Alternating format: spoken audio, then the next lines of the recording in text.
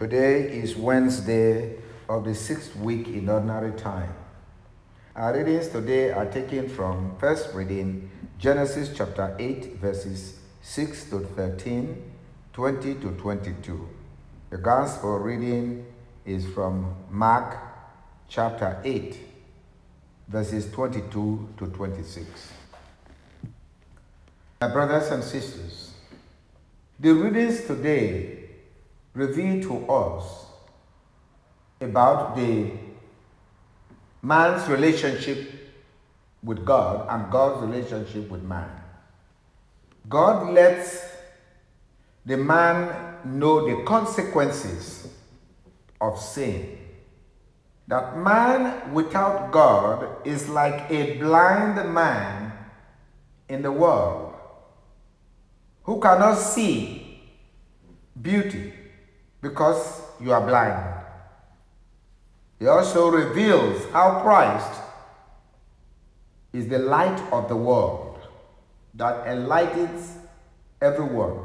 Out of the mercy of God and out of the love of God, He sent His only begotten Son into the world to become one of us, to redeem us from the effect of sins, from the darkness of sins. In the first reading of today, we see that during the destruction of the world by flood, only Noah, his family, and the select people and animals that God instructed him were safe in the ark. After 40 days of rain, that means after the complete destruction of the evil in the world, God sent a raven. He opened the latch in the ark and sent the raven to go and see if now the ground was dry, the water had submerged. And the raven never came back. He sent now a dove who, after flying around, returned to the ark. And Noah retrieved the dove into the ark and waited for 7 days and sent out the dove again. This time he brought a branch of the olive tree, and Noah knew that the water was subsiding. He waited more for another 7 days and sent out again the dove. This time the dove did not return, and in opening the latch, he now knew that the water had receded, has gone down. He offered a sacrifice to God. Noah was grateful. He showed gratitude to God. This pleased God, that he vowed not to destroy the world by a flood again. But here we sufficiently know the punishment of sin and the consequences of being without God in our lives. In the Gospel reading of today, we see the symbol of the blind man. Jesus was in the midst of the people, but yet the people did not fully understand who Jesus was. They brought a blind man to Jesus. When the blind man was brought to Jesus, Jesus took the blind man away from the village, and he spat on his hand and touched his face. And he asked the blind man, "Do you see anything?" And the blind man's sight was still fuzzy. He said, "I see men walking around like trees." And the second time, he touched his eyes, and his sight returned.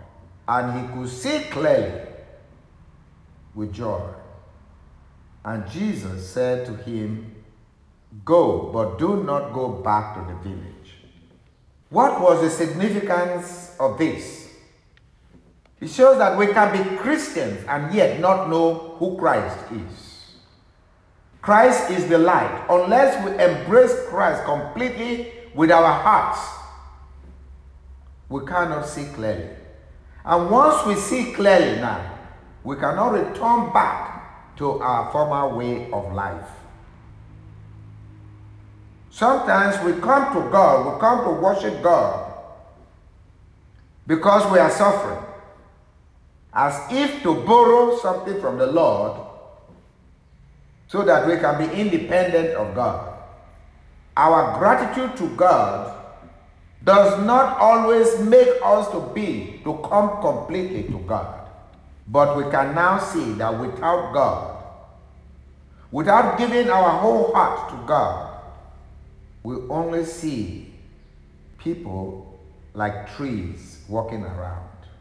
We don't have clear sight. Blessed are the clean of heart, for they shall see God. Christ came to invite us to cleanse our hearts so that we can really know that without God, we cannot enjoy the benefit of being human.